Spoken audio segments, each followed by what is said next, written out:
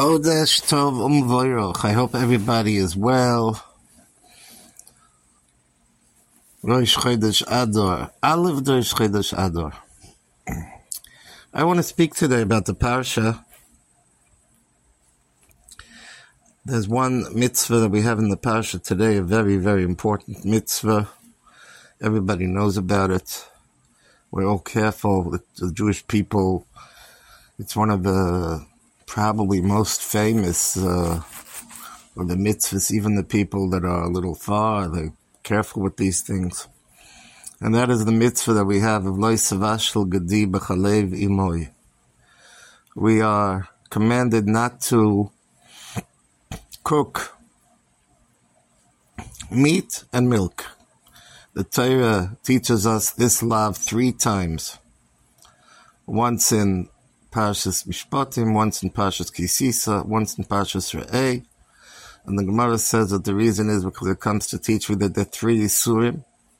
One Isur is to eat, one Isur is to cook, and one Isur is to derive pleasure. Isur Ano. Another question that comes up, aside from just understanding the Isur itself, one of the questions that come up is, what does it have to do with the beginning of the pasuk? The beginning of the pasuk is Reishis Bukurei Ad Moscha Tovi Beis Hashem Elokecha. The beginning of the Bikurim you should bring to Hashem. The mitzvah Bikurim, what grows first, you bring to Hashem. And that needs a little bit of a explanation. What does that have to do with not cooking? So, the Netziv says that they used to use basa v'chalav to avodah zarah. They used to grow things for avodah zarah using basa v'chalav. And that's the way they planted it in the ground. They used it, I guess, as a fertilizer. So Reishis B'Kuri Ad Moscha Tavi Beis Hashem Elokecha. But when you plant, we don't do these things, right? Like Savashel Gedi B'Chalev Imoy. That would be the kesher. It's Tosfos' question, actually.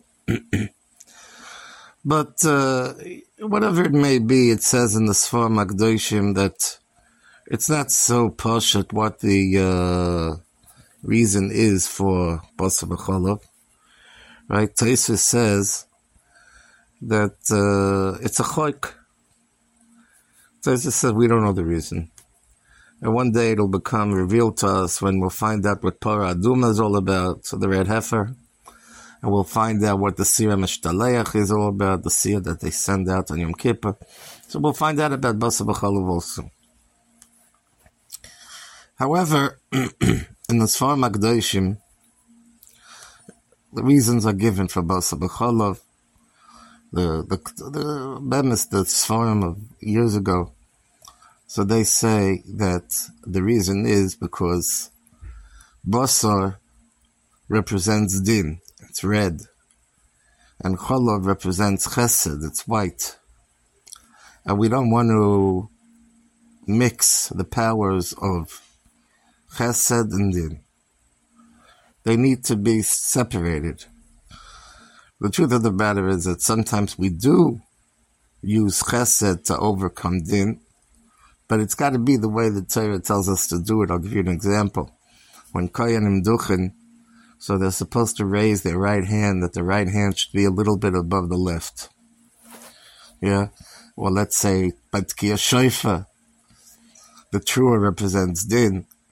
The tkiya before and the tkiya after represents chesed and rachamim. So the Torah tells us when we need to be mamtik the din, when we be mamtik the gvuros, to sweeten the din. So the Torah tells us how to do it, but when we're not told by the Torah how to do it, we got to be careful not to mix things up. So this is brought in many, many sfarim, that the reason is because it's mixing up the din together with the chesed. Just like we see the mitzvah shatnez. Shatnez is also a mitzvah that you have, that the tzemer is representing chesed, The Pishton represents Din. And we saw what happened when Cain and Hevel. Cain brought Pishton, and Hevel brought Tzemer. And that led to the world's first murder. And that's why we try to keep these things separate, because they're not to be mixed unless Hashem tells us how and what is the way to do it. There's a fascinating concept that's brought down in the Sefer of the Ben Ish Chai. The Ben Ish Chai was one of the most famous Sephardic Rabbonim, and he explains the inyan of that we're allowed to have milk and then meat, but we're not allowed to have meat and then milk. What's the reason for such a chalukah? Why is it made up that way? So he says, it says in Poskim, there's always a shaila when hot falls into cold or cold falls into hot. Which is the one that is more powerful? What falls in or what's on the bottom? What's on top or what's on the bottom? Again, let's say hot milk into meat or milk into hot meat. So it's a machlekes in the Gemara of Tator Govar, if the lower item is the item that has more power or the higher item has more power. We paskin Tator Govar, that the lower matter is able to be mizgaber over what's above it. So the Ben Ish Chai brings from Sfarim that it says that if we were to eat meat first, so the meat goes down into our stomach, into our intestines, and then after that comes in the milk. So Memela, the meat is on the bottom, so the meat is going to be mizgaber over the milk. So the meat will overpower the milk, and it will turn the milk from chesed into din. However, it's the other way around. If you have first milk, and then the meat comes into the intestines, so the milk will turn the basa, the meat, into chesed.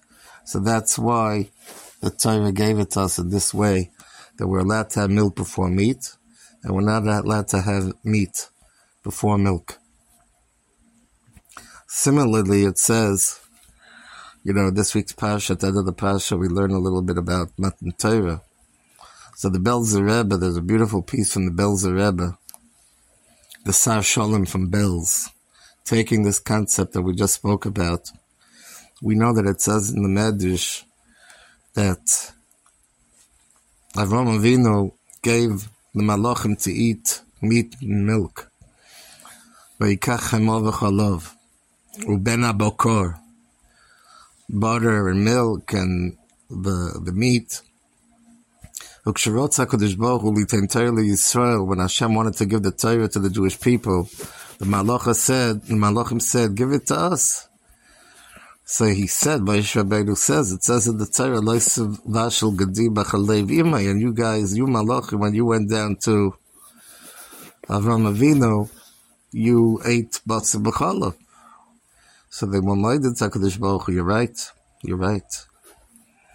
So what is the concept? What is going on over here? So he says, they didn't know what to say.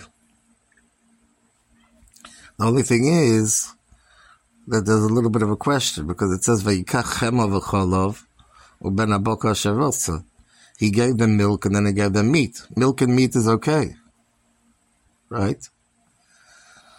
So the teretz is that Avraham Avinu was trying to tell them there's a machlekes over here between the Malachim and Moshe Rabbeinu. The Malachim say those that are above, just like we discussed before by when something falls into something else, we discussed Ilo Govar or Tator Govar. Is the higher entity have more koach or the lower entity? So the Malachim say, give the Torah to the Shamayim.